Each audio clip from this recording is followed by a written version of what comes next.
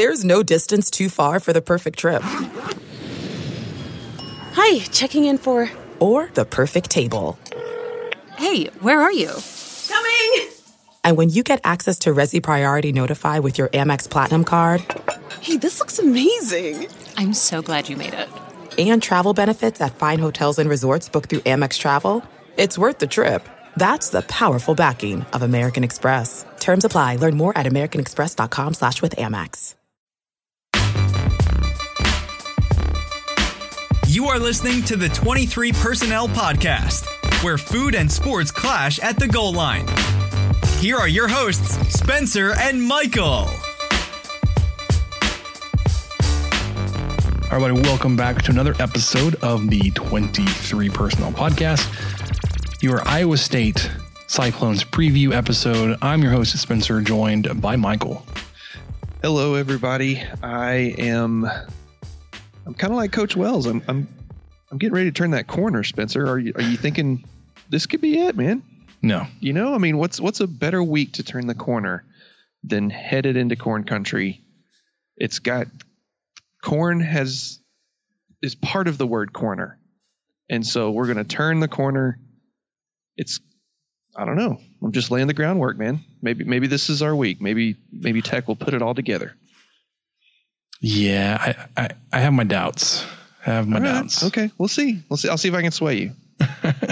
We will talk about our Iowa State preview in a little bit. Obviously, we have some not Big 12. We have some college football news and some interesting things that happened yesterday in relation to local media. I got injury updates on Alan Bowman and a defensive lineman, and then all kinds of nasty stats.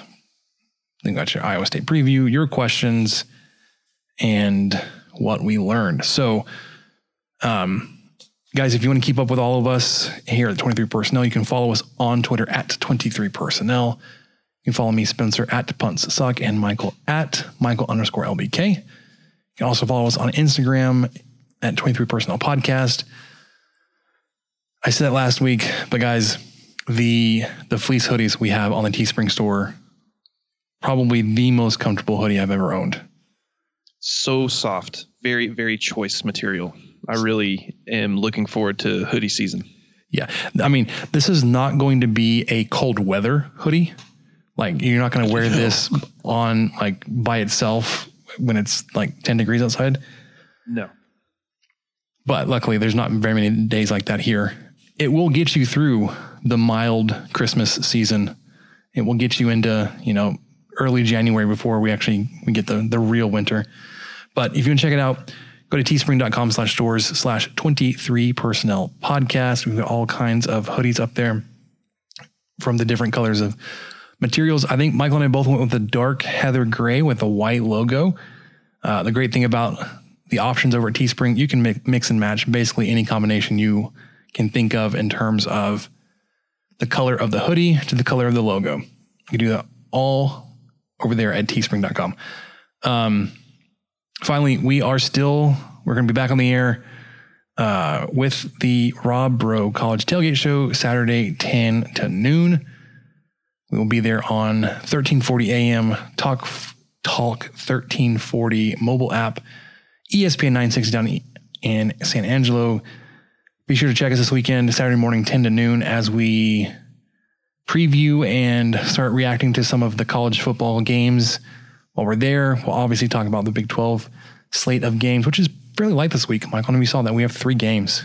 That's it. Yeah, a little bit saddened by that. We're getting into the first round of bye weeks, and then obviously do one more preview of the Texas Tech Iowa State game. So be sure to tune in. Talk 1340 AM. Here, myself, Michael, and the Rob Bro. We do have some college football news, and we'll get to that in just a second. But guys, the wait is finally over. A triple header of fun is upon us this week. Football is in full effect with many teams starting their stuff early. NBA finals are here. They're going to be over here pretty soon. I think the Lakers are going to walk away with this one. MLB playoffs are in full swing. I've got the NLDS on right now. Guys, you might not be at a game this year, but you can still get in on the action at Bet Online. Bet Online is going the extra mile to make sure you can get in on everything imaginable this season. From game spreads and totals to team, player, and coaching props, Bet Online gives you more options to wager than any place online. Head to Bet Online today and use our new promo code ARMCHAIR to take advantage of all the great sign-up bonuses. Bet Online is your online sportsbook experts. Michael? Yes. You ready to talk about some football? Pitter patter. They go 4 up top. They throw the fade to Vasher. Caught. Touchdown. With time. Delivery. Picked off. DeMarcus Fields down the sideline. Touchdown. Red Raiders. 97 yards. Harrell back to throw. Going deep down the sideline for Robert Johnson. And He's got it. Touchdown. Red Raiders. Robert Johnson. Touchdown. Red Raiders. Take a shot to the end zone. It's a touchdown to Reginald Davis. All day to throw.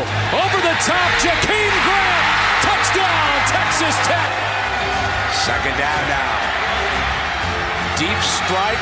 Got the big man. Turn. Cold spray. And touchdown. Red Raiders with a second to go. Let the scoring begin. All right, so the Pac-12 is coming back. Last Power 5 conference to decide they wanted to play football this fall. They announced their schedule. They will have a 7-game conference-only schedule that'll run November 7th through December 18th. If you count that up, that is 7 weeks.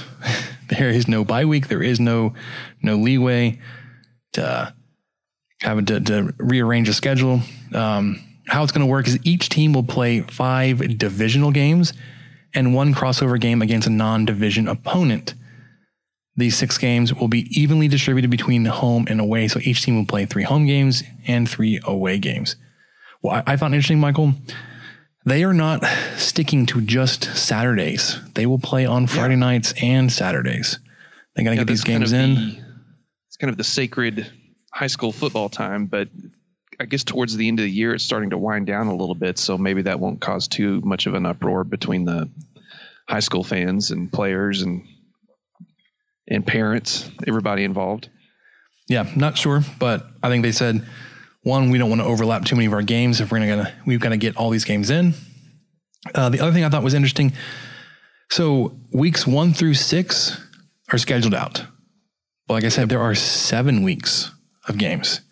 What they're going to do, what the Pac-12 is going to do, they're going to take the winner, the top seeded team from each division, and they will play in the conference championship game.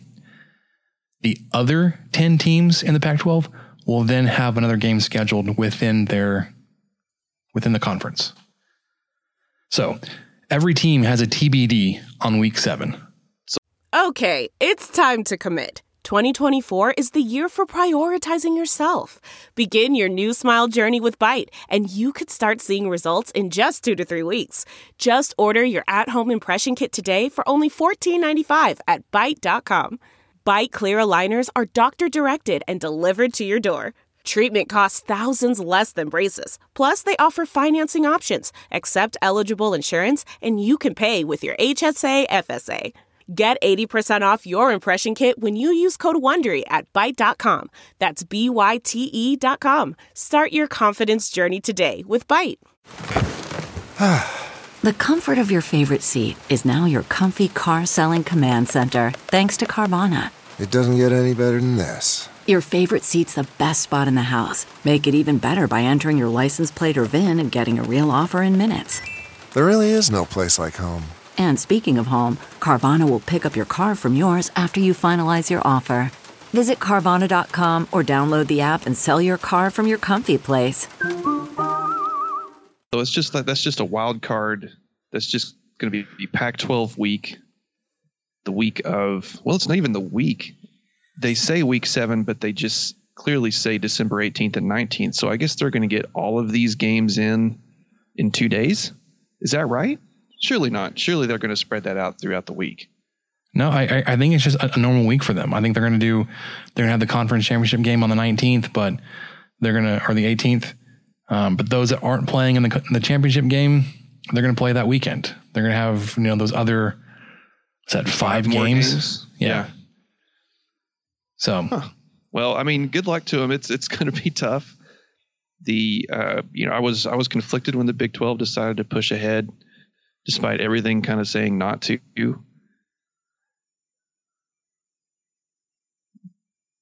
But they have them flare up. They could lose some games and not, completely lose the season, as we've already seen with a couple of teams. So the Big Ten and the Pac-12 Big Ten's kind of the same way. They've got more games scheduled, but they don't have a bye week either.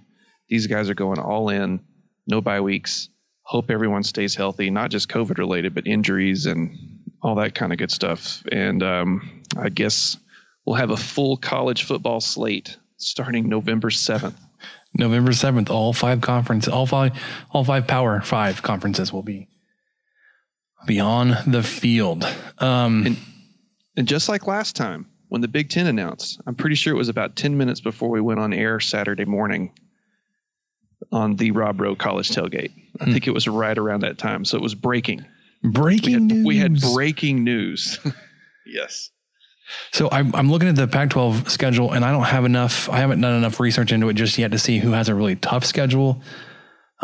Obviously the weaker schools having to go up against like a really strong school is going to stand out as like, they have a really tough schedule. Like Washington State, they have to play Oregon State. Oregon State is not a powerful school, obviously, but they have to play Oregon, Stanford, Washington, USC, and Cal. Yeah, it was all pretty well evenly spaced. We kind of looked at it and we couldn't really find anything that was that crazy. I mean, it's the California teams, they're all going to have kind of a rough go of it here and there, but yeah, it seemed about as even as they could do, especially with such a small sample size. Yeah, I don't know. I was looking through it. I don't have anything that jumps out. I was like, wow, they have a really sucky schedule, or they have like really weird back-to-back travel weeks or anything like that. Yeah. So nothing too wild. You know what is wild though, Michael? Local media members saying they do not care what coaches have to say. They're just fans. They want to see the team win. What's up with that? I think, guys like us, I think we can say something like that with a lot of repercussions, but we don't run the only FM radio show in town for tech sports. No, and we are not. We are fans. we were fans first. We are not in any way. I mean, I guess you can say because we are on the air of a station that does hold credentials. That the station does. Like by extension, there is some kind of, but like, even then, like when we're on the air for them, for that station, like we're not, I don't know. We don't say stuff like, I'm just a fan. I don't care what coaches have to say. I just want them to win. Those are quotes. Those are direct quotes. These are direct quotes. Yes. So this popped up yesterday morning, and I was driving to work, and I was just like, "Oh my gosh, is this man really saying these words? Is he really saying this?" And for those that are not in Lubbock, it's the only sports only media outlets here in town. It's the radio station here that covers Tech athletics. And then somebody on their leadership team that is also a co-host during the day is who was saying this. He was responding to a text that came in, was basically saying, the Lubbock media don't hold the coaches accountable. They don't ask the tough questions. And we've kind of approached this a little bit before, and it's a tough spot to be in because as if you're covering sports here in Lubbock, you have to have access to the only show in town. So you don't want to be that guy that loses their credentials or the cost the station access to the program. So I understand like there's a fine line to walk there.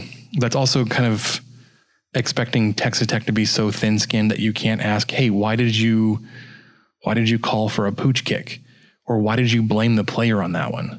Or why is it 2 weeks in a row that you've had a lead in the fourth quarter and then promptly given up 2 touchdowns? Like, who do you think you are, Oklahoma? I mean, those are direct questions. I don't think they're like tough, as in like, Tuberville, why is your wife killing people on the streets? Yeah. Hello, Mr. Coach Wells. Could you tell us more about why you let Jet Duffy continue to play for the team? When did you find out he was a rapist? When did you find out? Allegedly. Did you find this out? And when did you? Yeah, I mean, I'm not saying that you asked those questions, but like when if you listen to some of the press conferences, questions far and away, like they're softballs, there's lobs. You're like, well, I mean, the media's kind of representing the public. Like we want to know what's going on. We don't have the access or capabilities to be asking these questions in an official capacity. Like we can fire off a tweet and, have it go off into the Twitter sphere and have nobody respond to it.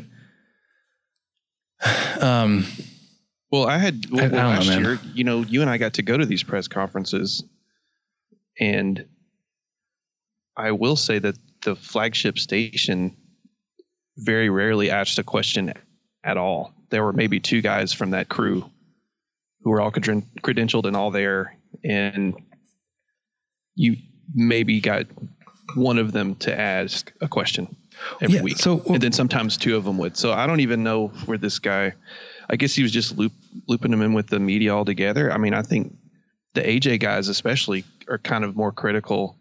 I know Don asks some tougher ones here and there. Carlos can too. But some of the TV guys do, but yeah, the radio guys, they just don't ask anything.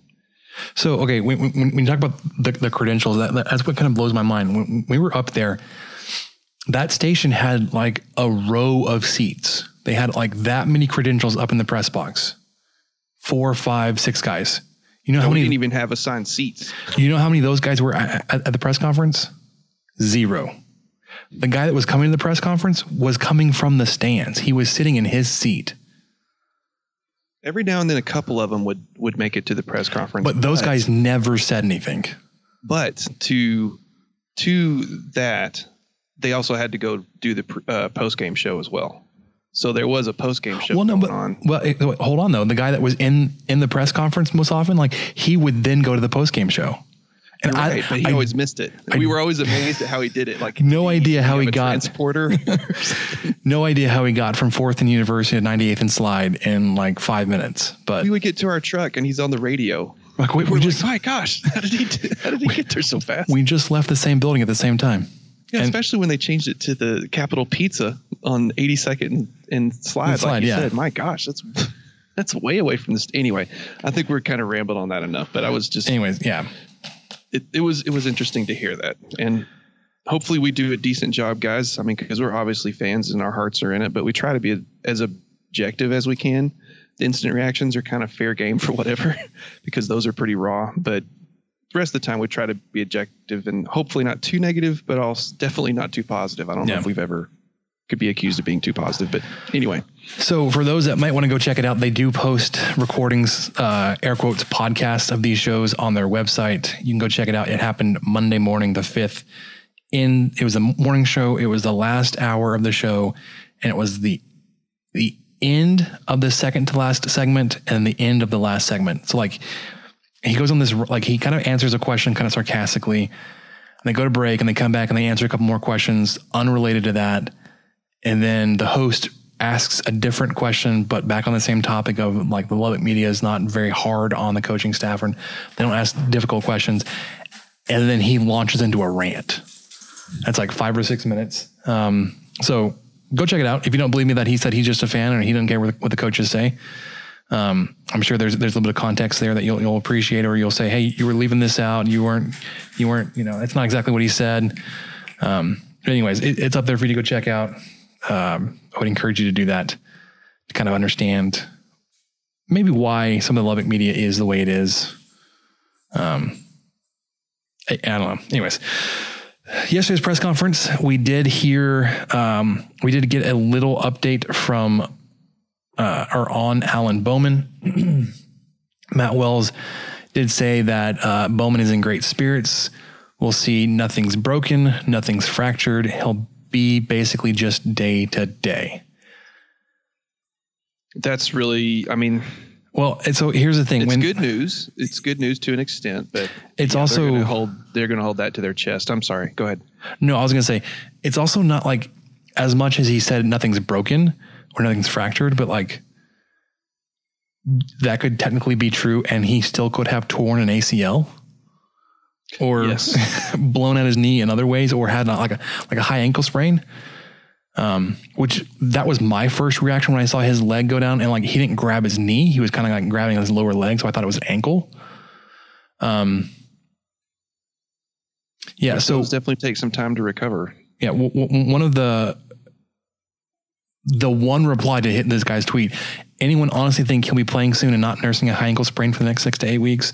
Yeah. I mean, we both kind of saw the same thing and had like at least the same thought that like that was a high ankle sprain. Which we saw, who had that last time? McLean Carter had one. McLean Carter, and knocked him out for the entire season, basically. Yeah, pretty much the whole year. He had to limp in, I think, in Austin. Yeah, and his was more... He had to play by then or something. His was more on the severe side, like as a high ankle sprain. I think he did actually have some fractures there in his lower leg. But yeah, like I would not expect Alan Bowman to be the starting quarterback this weekend. Agreed. Yep. The other thing that was kind of inadvertently released, I can't remember who said it. It may have been Tony Bradford. But he basically announced that Nelson and Benasour had been injured and was going to be out for the rest of the year. And everybody was like, well, hold on, wait a second. We didn't hear about this because Texas Tech had released, this upcoming week's depth chart, and had and Benasour listed on the depth chart. Yeah. And then Don Williams. How much you can trust those things. And yeah, it was the exact same depth chart from the week ago, whatever. Yeah. It was Don Williams that tweeted out. Tony Bradford just mentioned in passing that Nelson and Benasour went down for the year, and then he reached out. Don Williams did to Texas Tech to confirm, and then Williams followed up and said, Tech spokesman confirms that Nelson and Benasour suffered a season-ending injury, though no details on the specifics. And said in early September, defensive line coach Paul Randolph said without hesitation that Benasour had the best camp of any of his defensive linemen. Well, injuries are a part of it, and I hope that it's an injury that won't affect him for the rest of his life or anything, but we don't know, do we? They haven't really said anything about what the injury actually is. And they probably won't. Yeah, they probably won't. I had one other injury to report on, which is good news as well. Chris Kleinman said that Skylar Thompson, kind of the same boat as Bowman, who knows, but at least Skylar Thompson, he has nothing broken on his arm. There's no fracture or anything like that. Who knows what that means, but that's just good news knowing that Jeffers unfortunately was the guy that gave him that injury. So remind me, when this happened in the Slack chat, was this the person they were talking about where like his arm bent in a spot where it wasn't supposed to bend? No, I don't think so. Or was it somebody else? That was someone else. That was a guy that got carted off the field with an arm injury, which I thought was strange. They're like, dude, it's your arm. You can't walk. Well, I mean, I would probably be passed out if my arm bent as bad as what they were saying. Because even the announcers, luckily I was in the Slack chat and they kind of tipped me off to it, because I hate watching that stuff in replay. Y'all have heard me rant about it before. Because they do it slow, like slow it down, they zoom it in, and like absolutely. And I especially hate it when you don't know. Like it's just a replay, and then you look and that did it. You just saw someone kind of limp off to the sideline. You didn't know how bad it was. But anyway, this one, luckily, whoever it was in Slack kind of tipped me off. So I don't know. I didn't look. I don't even know who it was. But yeah, it was a K-State guy. But it wasn't their quarterback. It wasn't Skylar Thompson. It wasn't Skylar Thompson. Okay. So it's good that he's healthy enough to not have something broken. I don't know the rest of their schedule. I honestly don't care. but I'm glad he's not seriously injured. Sure, of course. I wanted to touch on some disturbing stats, some trends that are troublesome trends. That should be a segment. Red zone percentage in 2020. Part of this goes to your special teams woes, but you are only 12 of 17 of scores inside the red zone. So you've made 17 trips into the red zone, only come away with points. So not touchdowns, but points 12 times. I'm not being facetious here when I say this. Is that what's good? I mean, is 100%. that bad? I mean, we're talking about on the very long end of a field goal, like 35 yards. I mean, that's 70%. So I'm not trying to argue with you, but that doesn't seem as bad as I thought. Now, one of those was a chip shot field goal from our boy Trey Wolf, who's having a rough year. He's having 0 for 3 after really playing lights out last year as a freshman. Hope he gets the rust off. Everything will be all right. But 12 of 17, I mean, I'm sure you're probably looking for 90%. Yeah, I bet you're right. I bet that's realistically what you look for. So it should be closer to 15 for 17. And if you're at 15 and 17, you're like, well, that's fine. That's good enough. If you're at 15 and 17, your record may be different, or you may have felt differently about your Houston Baptist game. You may have been able to, So, I mean, there's no point in going back and hindsighting like, oh, you would have beat Texas, you would have beat Kansas State. Like, you don't know what would have happened. Like, if you go into halftime at Kansas State 14-6, how would that have changed the second half? I don't know, and it doesn't matter.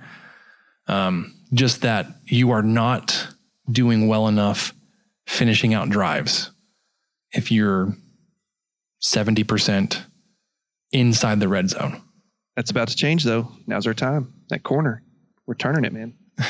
I can only hope. Well, I mean, you will never have fewer than 5 missed opportunities. That's not going away. Speaking of Iowa State, going back to the Iowa State game 2 years ago, count them 16 conference games. Michael, what is your conference record over those 16 games? What do you think it is? Which is it's in front of you. You can go and read it. I know it's listed right there. I'm going to say it. It's 2-14. It's 2-14, Spencer. That's what it is. Those 2 wins, one versus Kansas, and one versus West Virginia last year, which kind of spawned the question that you asked, and I ended up putting on Twitter, which we'll get to in a little bit. Texas Tech hasn't won a Big 12 or Power 5 game since last November. And you said, will Texas Tech go a complete calendar year without winning a conference game? They have 4 opportunities to right that, starting this weekend, Iowa State. But the other games on that schedule, West Virginia, who's looking better. Yes. Oklahoma, who looks beatable. Like us. But, I mean, who knows? Texas Tech North, practically. And then at TCU. So. Yeah, we'll check in on the poll. The poll will probably close right after we've recorded, but we'll check in on that towards the end. I do have a quick secondary update for you, Spencer. I'd love to hear it. All right. Since we've last played, or over this last week, 74 FBF teams have played. This is so crazy that every week this changes. Just the number of FBF teams that have played has changed. It will continue to change as the Big 12, Big 10, Pac-12 keep on join. Rolling up till we get up to, it won't be 128, but it'll be close. Anyway, Texas Tech is out of 74. They are 71st with passing yards allowed per game. But this is an improvement because they did actually contain Ellinger a little bit last week. So passing yards allowed per game decreased from 417 to 347. It also helps that you had a true freshman quarterback for Kansas State, who they said, let's not throw the ball. Where he had 140 yards on 2 completions, but otherwise was he had 50 or 60 yards. Yeah, I said Texas. I meant Kansas State. Sorry, guys. Well, no, the improvement started there because we were expecting, like, we went from Houston Baptist giving up like 500 yards. Yeah, it was 567 or something. And we saw what Ellinger did to UTEP. He's going to do that to us. And he didn't.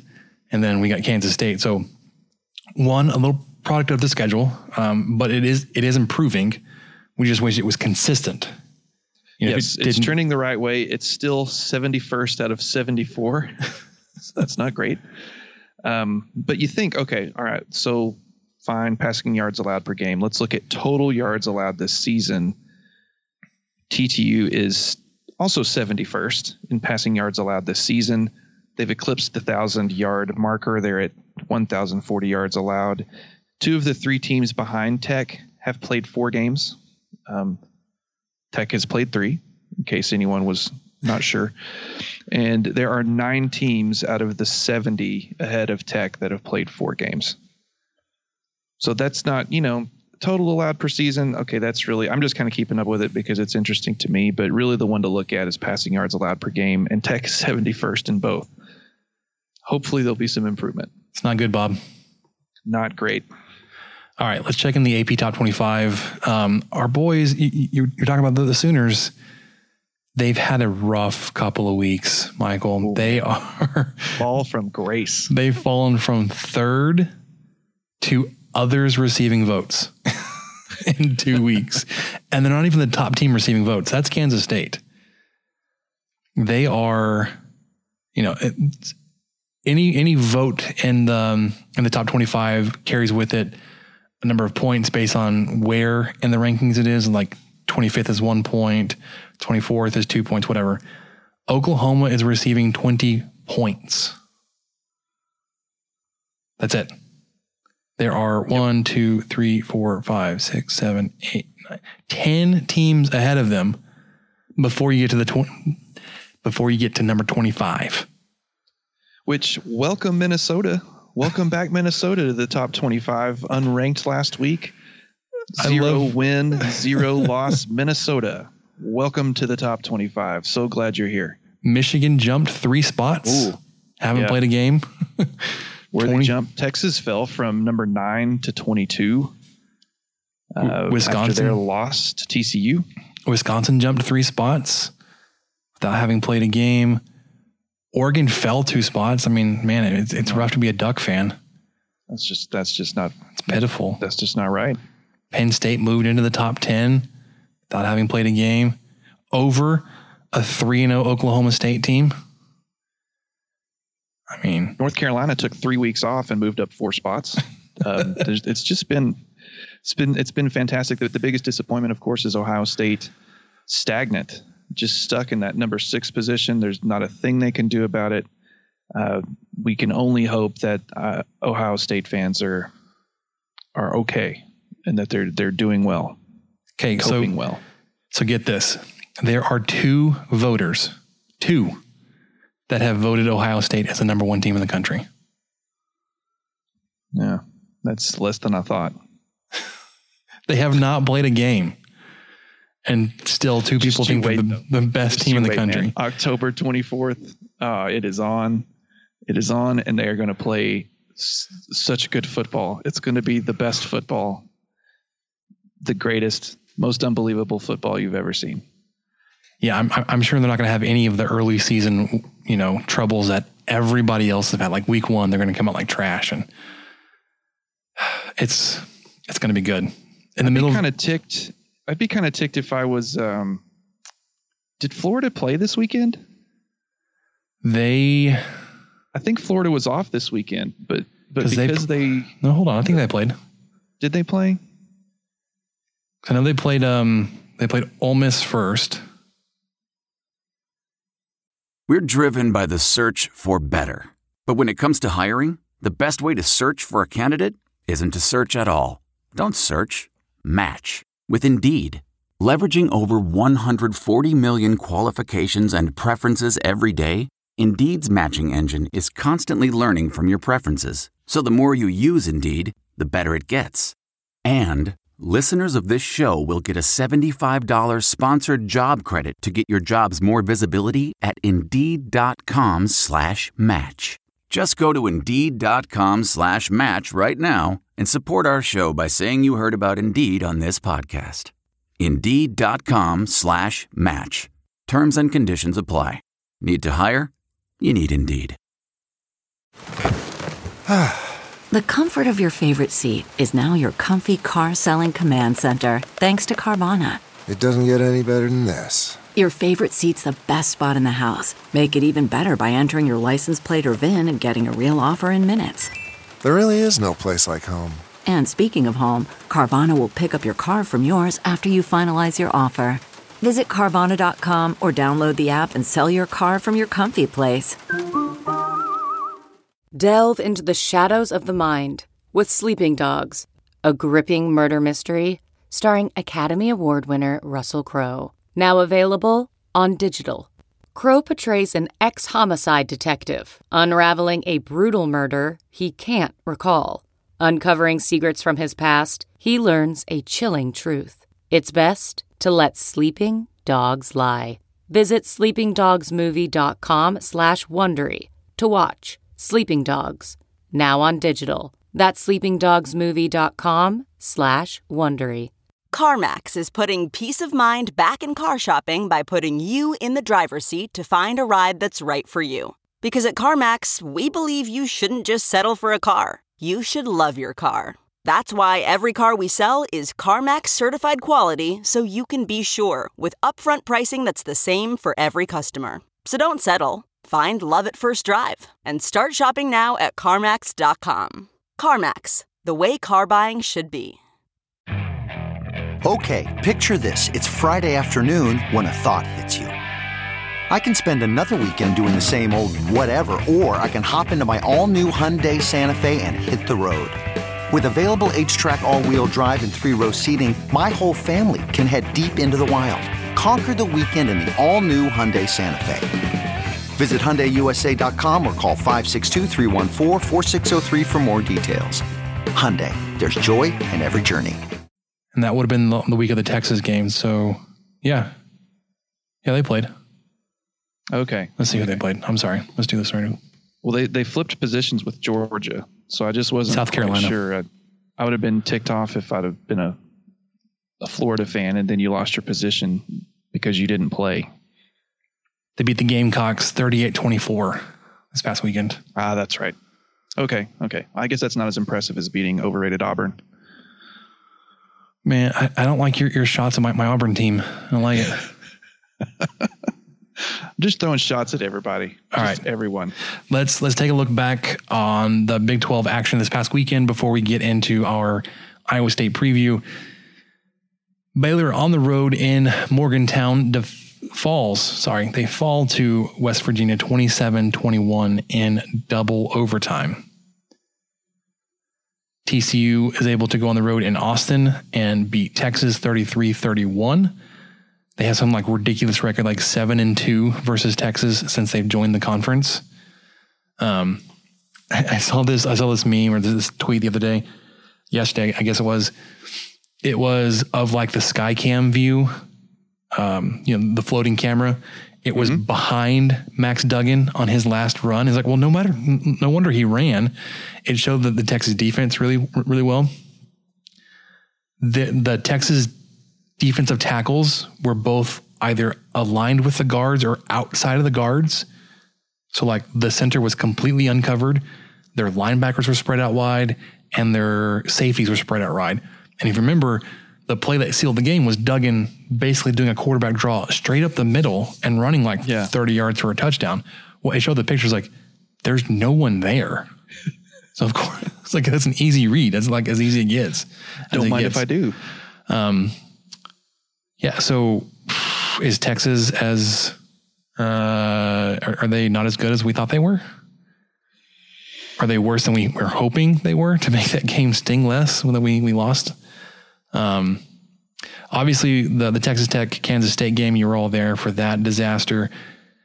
Oklahoma State on the road in Lawrence covered a ridiculous spread, beat the Jayhawks 47-7. Oklahoma State, the only undefeated team left in the conference. Clearly, they're front runners to win the conference. Knock off Oklahoma's 5, 6, 20-year stretch, whatever it's been. And then Iowa State took down Oklahoma 37-30 in Ames. This weekend, there are 3 games. I don't know where. Are we getting to that later? Yeah, we're going to go ahead and go. All right, we'll just real quick. Sure, yeah, just roll through it. Red River Rivalry, Texas Red River Rivalry. Dang, I did it. Texas. I am not going to say that this podcast. Texas versus Oklahoma at the Cotton Bowl Saturday morning, 11 o'clock. Oklahoma, very dangerous. Very possible they could drop to 0-3 in conference. Unranked Oklahoma. Unranked.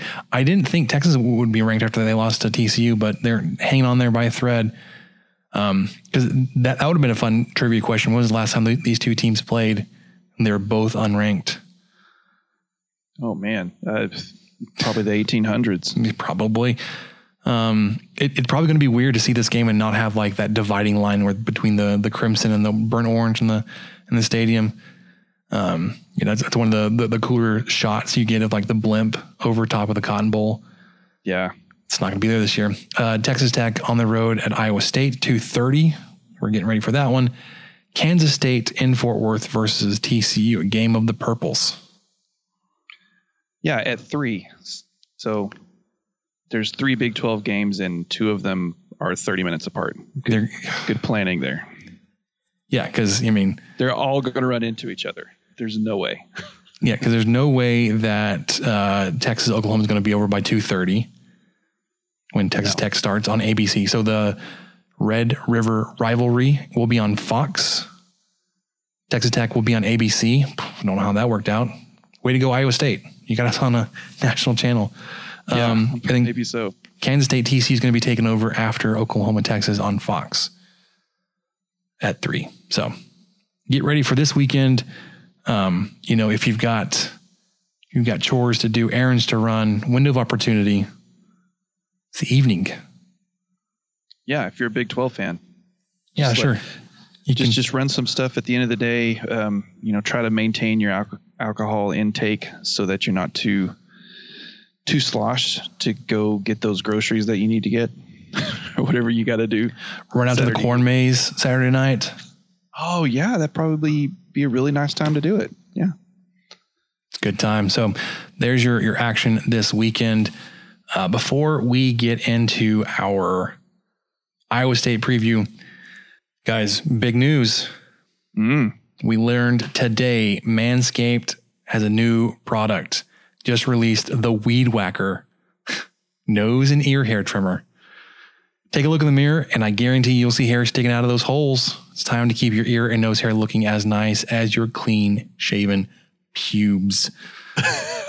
Manscaped is forever changing the grooming game with their Weed Whacker. This nose and ear hair trimmer provides the same proprietary skin safe technology that we see on the lawnmower, helps prevent nicks, snags, and tugs. All those delicate spaces. This premium Manscaped Weed Whacker uses a 9,000 RPM motor-powered 360-degree rotary dual blade system. Its intelligently contoured design enhances the trimming experience, and it is waterproof, which makes for easy operation and cleaning. This is the only nose hair trimmer on the market with a powerful and rechargeable lithium-ion battery. Lasts up to 90 minutes of use. Michael, if you're using this thing for 90 minutes, you needed it. You needed it. You ever pulled nose hair out with your fingers? That hurts worse than nicking your balls. Manscaped is making whacking your weeds a time to look forward to, delivering maximum confidence while providing hygiene. Yes, you will get a replaceable blade every 3 months to keep your weed whacking time clean and enjoyable. Fellas, look, 79% of partners polled admitted that long nose hair is a major turnoff. What? That feels like a made up stat, but I mean, I'm shocked about that. Let me just say, if my wife had long nose hairs, it'd be a turnoff. It's time to upgrade your Manscaped routine with the Weed Whacker. Get 20% off and plus free shipping with code armchair at manscaped.com. Thank you, Manscaped, for keeping our pubes trimmed and our hairs and our holes looking nice. 20% off and free shipping with code armchair at manscaped.com. It's 20% off with free shipping at manscaped.com. Use code armchair. What are you waiting for? Go whack your weeds. Man, when I was a kid, there was a guy in our church who's, I remember this. I was in 5th grade. No, I don't know if I was that old, but even I noticed his nose hair. It's crazy. And it was to the point where it almost looked like a Charlie Chaplin / Hitler mustache thing. It was intense coming out of his nose. Oh, it was on its way out, man. It was trying to be set free. So he might have been able to use that 9,000 RPM machine for 90 minutes. But for those of you who have got your nose hair trimmed and everything, you'd like to make a wager, well, the wait's finally a triple header of fun. This week is upon us. Football is in full effect, as you know. There were 2 games last night on a Monday night, which is crazy. Many teams are starting their stuff early. NBA Finals are here. The Lakers are currently up 73-70 with just about 47 minutes left, or 47 seconds. 47 minutes to go into third. So we'll see if they can go up 3-1 tonight against the Heat. But MLB playoffs are in full swing. My Brewers are out, as you know. But go Dodgers. I know you might not be at a game this year, but you can still be in on the action at BetOnline. BetOnline is going the extra mile to make sure you can get in on everything imaginable this season, from game spreads and totals to team, player, and coaching props. BetOnline gives you more options to wager than any place online. Head to BetOnline today. Use promo code ARMCHAIR to take advantage of all the great sign-up bonuses. BetOnline, your online sportsbook experts. All right, guys. Iowa State this weekend, 2:30 p.m. on ABC. Michael, we're on the big channel. We're on the big channel. That doesn't make me feel good about it. Me neither. But the last time when we were on Big Fox a few weeks ago, I texted Mom, "Hey, you can watch the game if you want on over the air," because she's old school, and I was like, "It's probably not going to go well," and it didn't go well, but in a different way than what we all thought. So maybe the ABC thing, maybe that'll help, and maybe the mom mojo will help a little bit. So I'm going to definitely tell her to tune into channel 28 at 2:30 on Saturday. But I do have some more disturbing facts. You mentioned some earlier. Texas Tech is 0-4 against Matt Campbell. Who? Matt Campbell, of course. One of the other Matts of the conference. Matt Rule has left us, so we're down to only 2. But Campbell has been the Iowa State coach since 2016, his first season there. A measly 3-9 season, but one of those 3 wins. Too big. Yeah. Somehow knocked off reigning Super Bowl MVP and soon-to-be Father of the Year, Patrick Mahomes. Sorry. Patrick. 66-10. Crazy loss in Ames. Following up on that, another loss in Lubbock, 31-13. 2018, another loss in Ames, 40-38. This was Bowman's first game back from his initial lung injury that occurred against West Virginia. And then finally last year, another loss, 34-24 in Lubbock. And of course that was with Duffy. So this will be our second game in a row where Tech's trotting out their second string quarterback, probably. And you could say third game in a row where Tech's first string quarterback was not fully healthy, no matter what the decision's going to be. A couple other stats to point out. In those 4 contests, Iowa State averaged 43 points. Texas Tech averaged a measly 20. With 31 points being the high in 2018. Yeah, and if you take away this crazy 66-10 thing in 2016, which let's just chalk that up to an awful, horrible, very no good, very bad day. If you take that away, average works out to Iowa State 35, TTU 23. So it just seems like Iowa State always has about a 10, 12-point chance to beat you the last 3 times. Hey, remind me, what does that line look like this weekend? Well, it's funny you ask. I think the spread is 13. I think they're onto something. So everybody kind of facetiously has heard of Brocktober. Kind of goes, I mean, that's what Iowa State Cyclone fans talk about the month of October. Iowa State and Brock Purdy are 7-1 in the month of October. Yeah, I mean, 7-1. Timber didn't go well, but that's why it's not called Brocktember.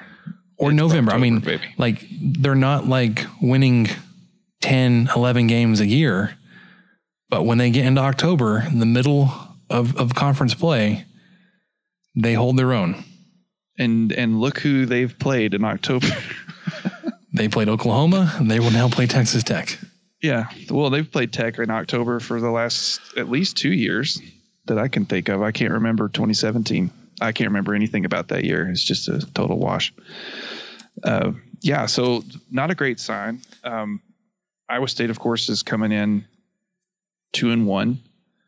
Loss against the Ragin' Cajuns, who are currently being snubbed in the AP top 25 at only in 23.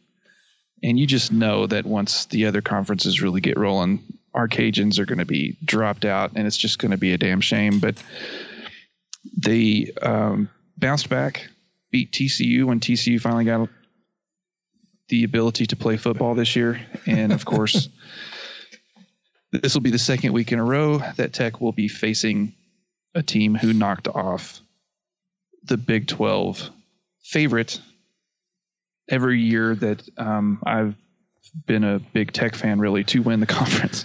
Yeah, back-to-back weeks, you're playing a team that just beat Oklahoma. Really quickly, the rest of the October schedule for Iowa State, they do have a very difficult game in 2 weeks. They're off on the 17th. Then they are on the road in Stillwater, take on the other team tied for first in the Big 12, Oklahoma State. Yep. And then they finish up at Kansas. They could go 3-1 easily in the month of October. Brock Purdy could be, so that would be an additional 2 wins. Yeah, so I would say like this weekend versus Texas Tech, and then in 3 weeks versus Kansas. Ooh. So at least 2 wins probably this month, possibly 3. That's a good stat line for the old Brocktober tracker. All right, let's look into their offense a little bit. Through 3 games this season, Brock Purdy. Okay, I know what we just said, and it's one of those things where like the numbers and the performances and the results don't all align because we're talking about Brocktober. Brock Purdy is completing only 56% of his passes. And he's thrown for 610 yards through 3 games. So 200 yards a game, only thrown 2 touchdowns and 1 interception. Yeah, it's nothing at all eye-popping about that. This is like a Texas Tech backup quarterback through non-conference. Yeah, maybe through 2 games. Yeah, it doesn't make sense. It definitely would have been like 810 yards, not 610. The thing that does carry them, though, the running back, Breece Hall, he is nearing 400 yards through 3 games. He's averaging 132 yards a game. 66 carries, so he's carrying the ball 6 yards per carry, 6 touchdowns. So the offense doesn't go through Brock Purdy necessarily. It goes through Breece Hall. When it's not in Breece Hall's hands, Purdy is throwing it to this group of receivers / tight ends. This is JUCO transfer Xavier Hutchinson. Big dude, 6'3", 210. He is their leading receiver this year. So far, 11 receptions, 152 yards, good for nearly 14 yards a catch and a touchdown. Sheesh. Texas Tech defense eater Charlie Kolar, tight end number 88, 6'6", 260. These stats are only through 2 games. He didn't play in the first game versus Louisiana. 9 receptions, 93 yards, so just over 10 yards per catch. And then the other tight end you need to be aware of, Chase Allen, number 11, 6'7", 240. He has 5 receptions for nearly 80 yards. good for, a measly 16 yards per catch. And that's for a tight end. Yeah, but this is not like a Michael Crabtree or a James Washington or a, CD Lamb type explosive receiver. These are tight ends. Like Chase Allen is their third leading receiver. He's their backup tight end or their second tight end. 16 yards a catch. Yeah, pretty gnarly. And speaking of tight ends, and I can't remember. Oh, yeah, I can. Where are you going with this, Michael? Dylan Soner. He threw. He's one of the tight ends on the team. Mm-hmm. He threw a pass last week to an he did. tight end. That's the most Iowa State thing. To Chase Allen. Tight end to tight end. One of the things that I was watching a part of the Oklahoma game, they ran this graphic that said, like the average height of Iowa State receivers / tight ends was like 6'4", 6'5". And the average height of the Oklahoma defensive backs was like 5'10". Those numbers, obviously the Iowa State receiver numbers aren't going to change this week. The Texas Tech defensive back height, I would say, is going to be in the same 5'10" range as Oklahoma's. Like, they are going to have a significant size advantage. When Brock Purdy does throw the ball, he's throwing to a guy that's 4, 5, 6, 10 inches taller than the guy who's covering him. Well, it's like you just said, it's not just height, it's size advantage too, because you saw how these big receivers and tight ends were able to just shake off the Sooners defense like it was nothing. I mean, they were getting hit, but then again, I mean, I don't know what is going on with Sooners defense. It looks oddly familiar at times. There's they leave it to one guy in the middle of the field to try to tackle this giant 6'7" dude running down the field, and of course he misses, and then there's no one. Then there's not a soul behind him. Somehow they're just all gone. I don't know where they go. I don't know if they go get nachos, but they're all gone. Tech's got to be careful, man, because if you can't get these guys down, they are going to run off. The very same thing could be happening to you this weekend. We've seen Charlie Kolar do it a couple years ago, last year in Lubbock. I think he had a couple of 30-plus yard catches. And like he and the tight end you saw last week at Kansas State, they're not fast guys.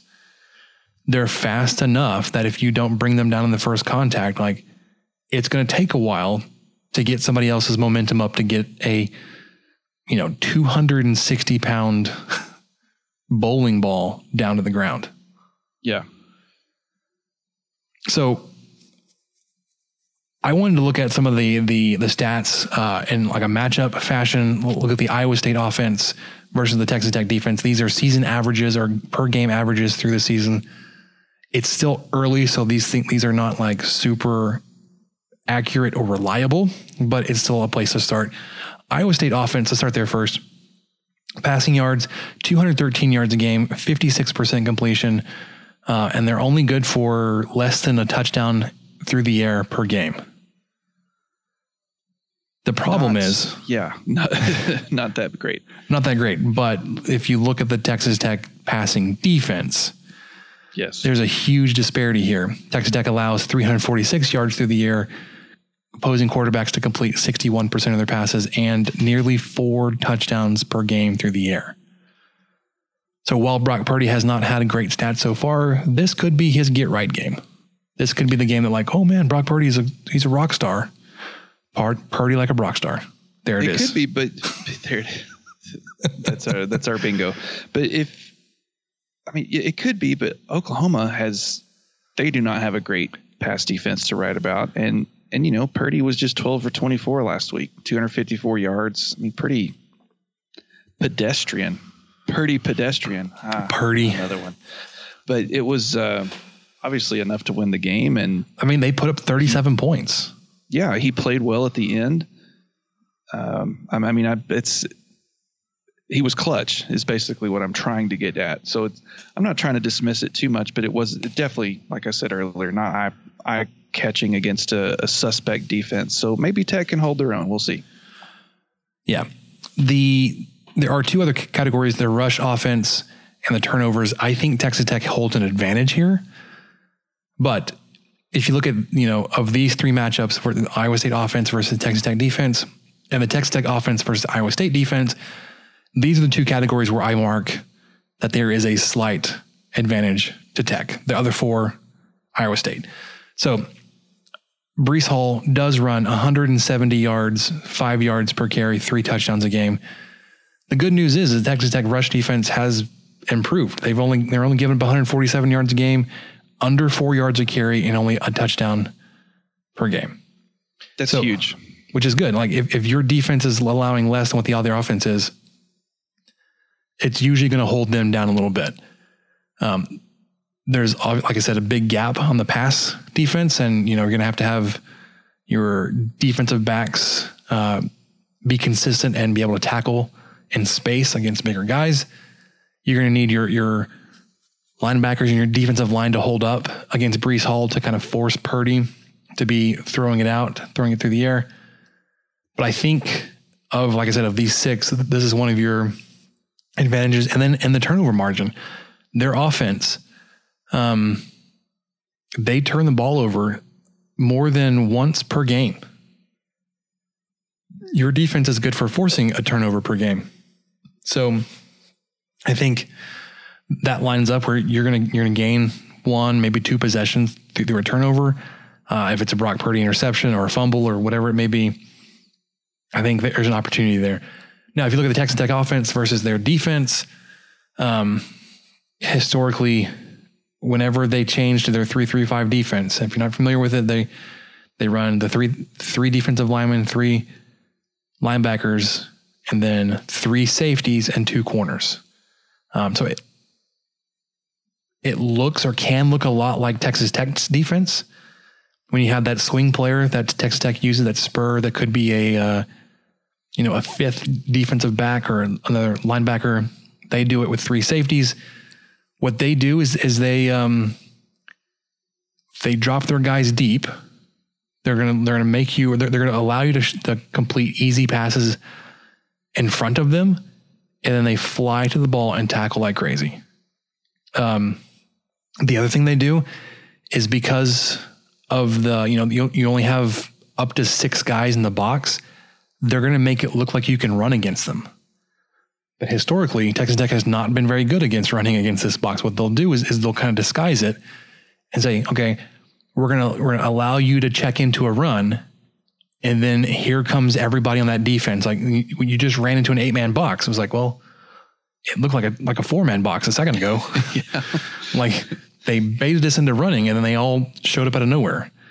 Their defense has given you fits, and it will continue to. And the thing that concerns me, if Columbia is starting, it'll be his first time to see this defense. I think while we've kind of mentioned and talked about Alan Bowman's shortcomings, at least he's seen this defense before.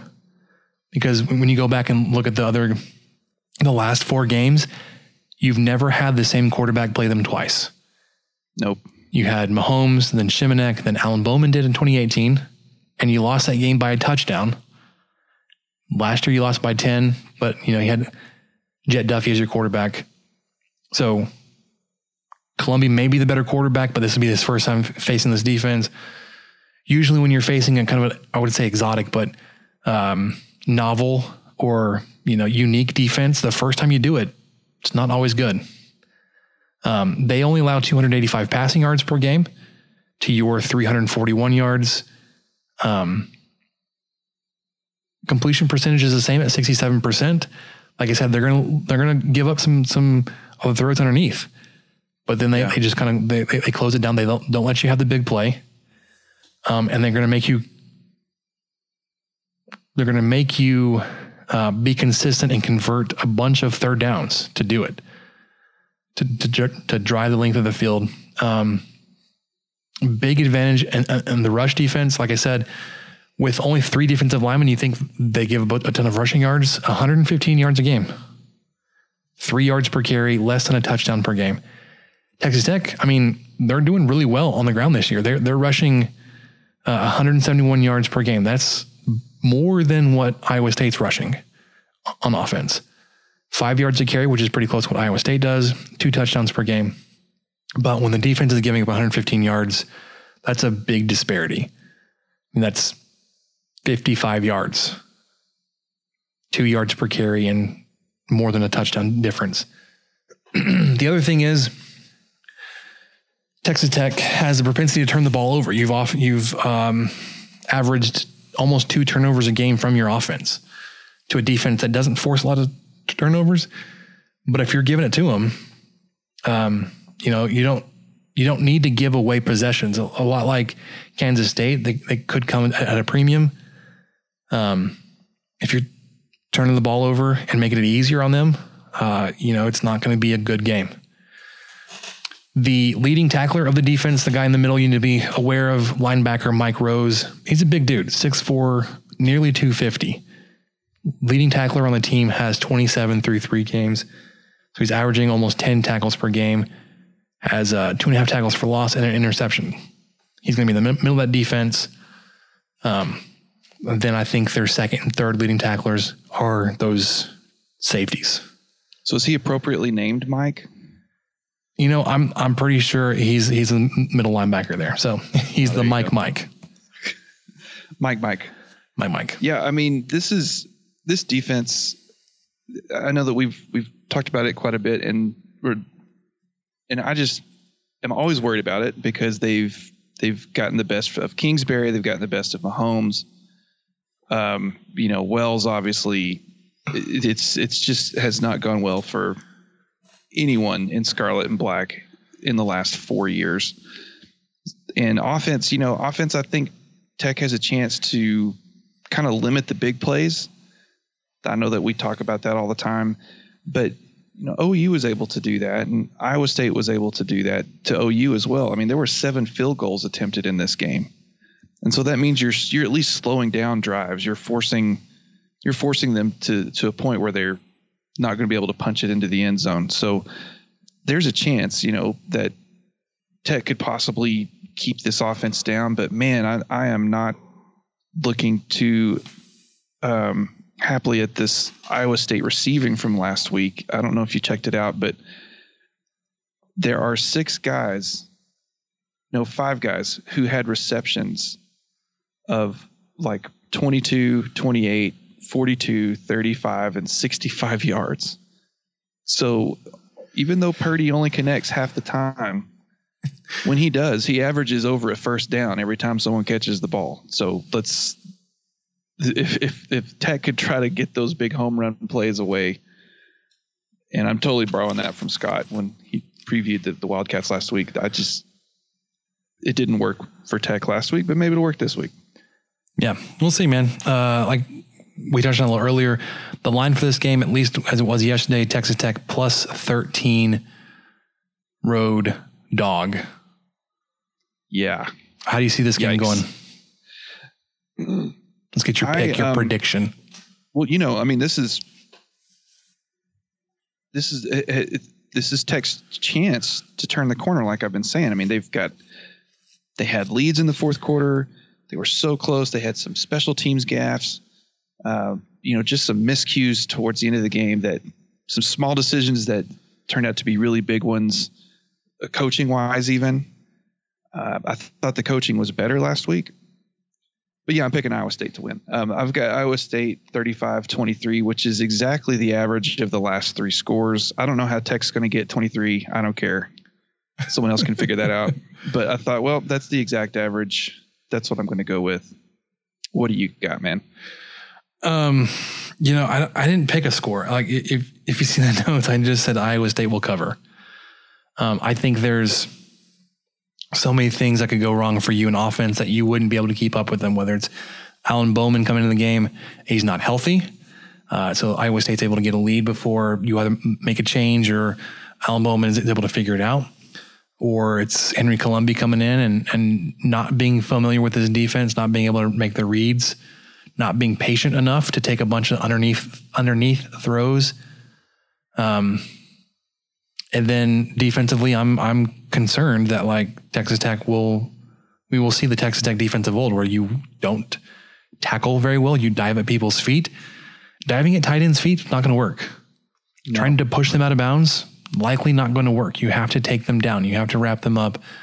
We haven't seen that. We haven't seen that consistently. They've got size. The rushing offense worries me too. I mean, Tech hasn't truly been tested on rush defense. I mean, Kansas State, maybe Texas, maybe, but not like you will see this weekend with Breece Hall. This will be the biggest rushing test for our rushing defense of the year so far. Yes. And then, like I said, like if you're able to slow that down enough, I mean, there's nothing in your pass defense that gives me confidence that they can't just kind of revert to that. So, you know, I can see Iowa State putting up 40 points in this game. And Texas Tech, you know, 24-40, 24-41. Yeah. I don't know if I'd be surprised by much of anything at this point. So, all right, let's do questions. Let's check in on our Twitter poll, and we'll wrap this thing up. Now, are these really the questions that I was called here to answer? Who's in the box? Oh, what's in the box? I'm Ron Burgundy. Damn it! Who typed a question mark on the teleprompter? You want answers? I think I'm entitled. You want answers? I want the truth! You can't handle the truth! All right. So one, we did get a question on Twitter before we get to our poll. This one came in from at Sports Kingdom 3, Kyle's Raider Power. Do you think Tech is just really close to breaking through? Michael may seem to think so. He may be agreeing with Matt Wells, close to turning the corner. Or are they just a bad team that seems to find a way to keep games close? It seems that Matt Wells has kept Tech in a lot of games till losing close in the end. So, Michael, what do you think? I'm trying to be optimistic here. I think, I don't know if they're close to breaking through necessarily, but you said they're going to turn the corner, man. Well, I mean, you know, I didn't say what year, but it's coming. 2023. That corner is going to turn. I don't think they're a bad team though either. Man, I really don't know, Kyle. I don't know what they are yet. I'm still trying to figure it out. I think we all are. But you know, the last two games have shown me some hope that they do have some tools. I mean, Keyshawn Carter's one of the best receivers in the Big 12.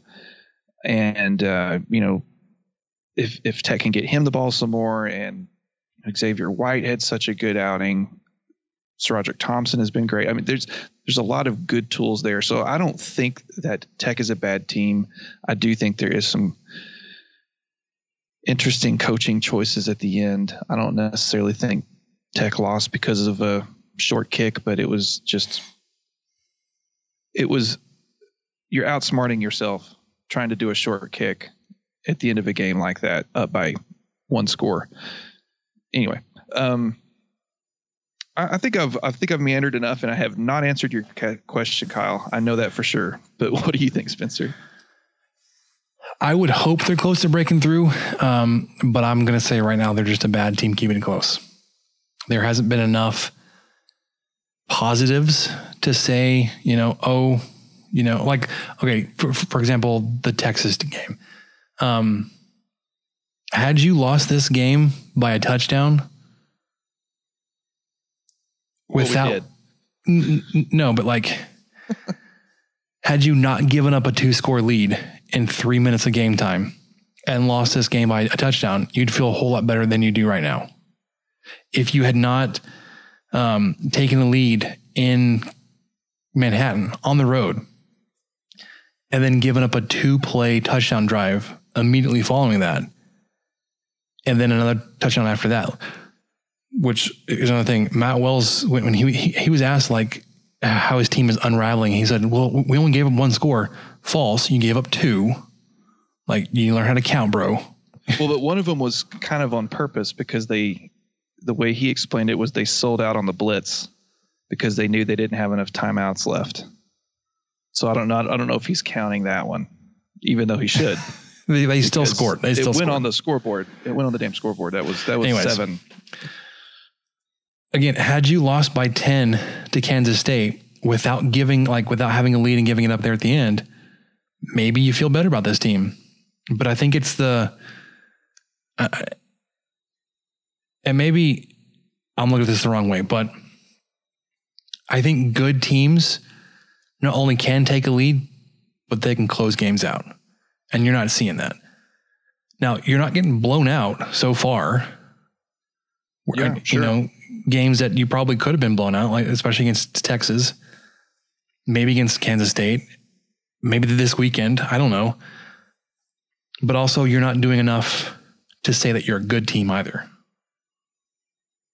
So I think you have some good players and some good potential. That's where I'll stop after. I hope digging myself a hole.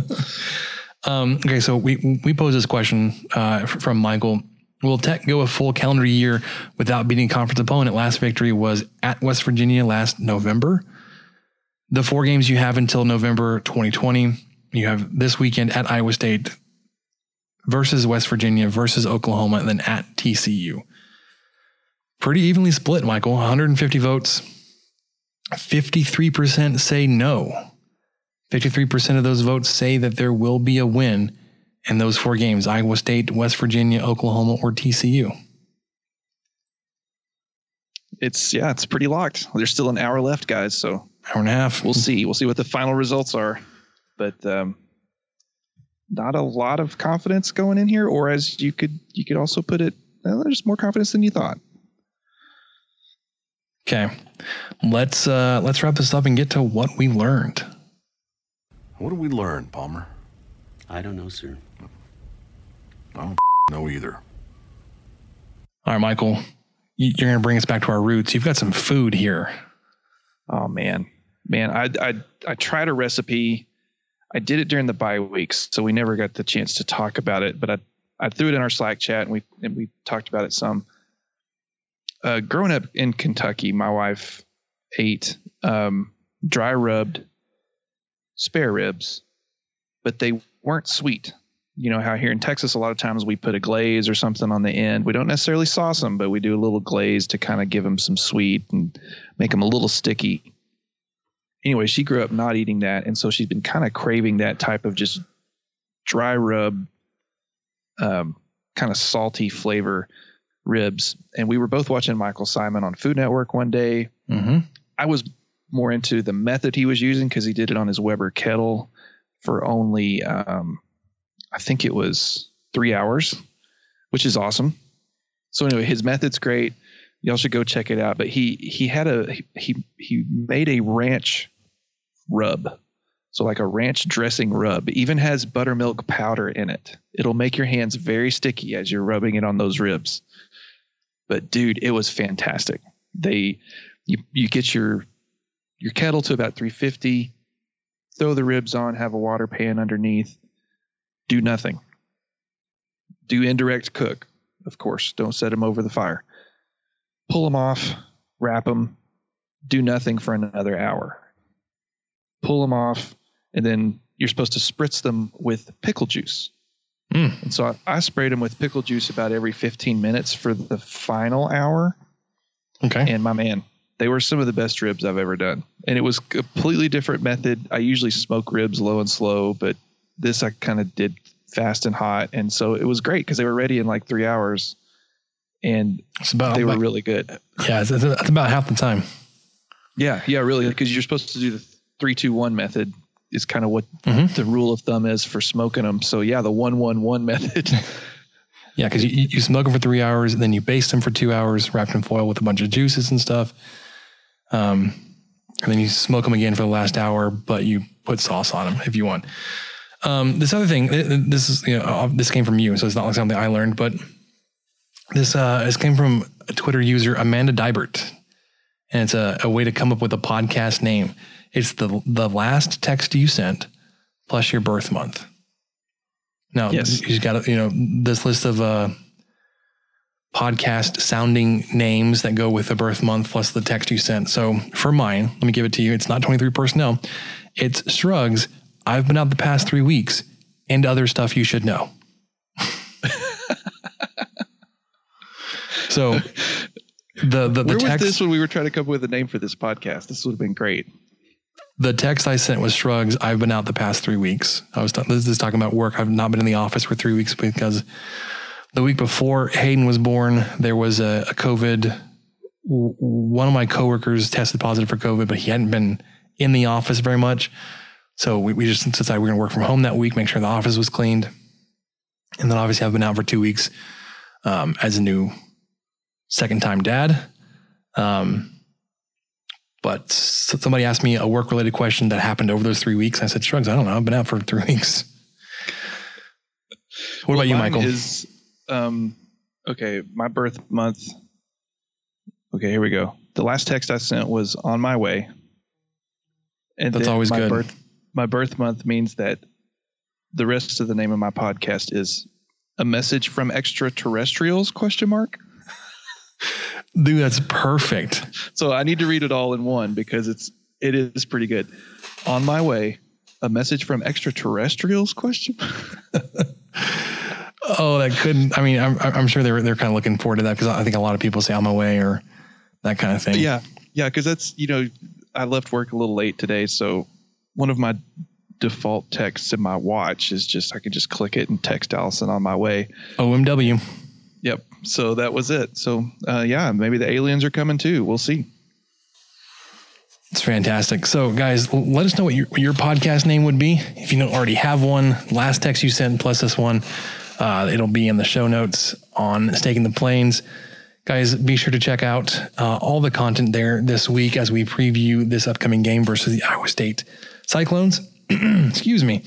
Tune in this weekend, 10 to noon on Saturday. Talk 1340 AM, 960 AM in San Angelo for Rob Bros College Tailgate Show. We will have your post-game instant reaction podcast to when Texas Tech pulls off the upset over the Cyclones there on the road behind just monumental efforts from all three phases of the game. Special teams will come out and have a great game. Won't have any punts blocked, knock on wood. Won't miss any field goals, knock on wood. Won't give up any long touchdown returns, knock on wood. It'll be great, man. Let me just see if I can jinx it all the way around. But yeah, that'll do it this week for us on the 23 Personnel Podcast. For Michael, I'm Spencer. We'll catch you next time.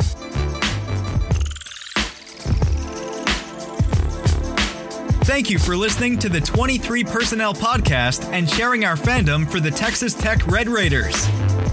You can connect with us on Twitter at 23personnel, Spencer at Puntsuck, and Michael at Michael_LBK. And find even more great content over on StakingThePlains.com.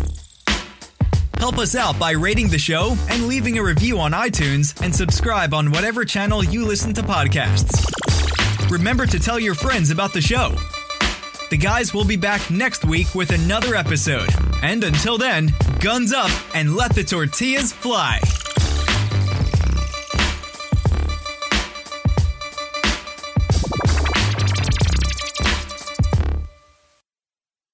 Look around.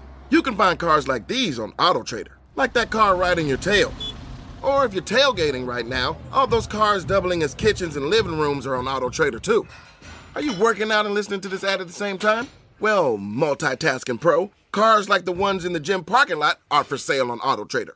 New cars, used cars, electric cars, maybe even flying cars. Okay, no flying cars, but as soon as they get invented, they'll be on AutoTrader. Just you wait. AutoTrader.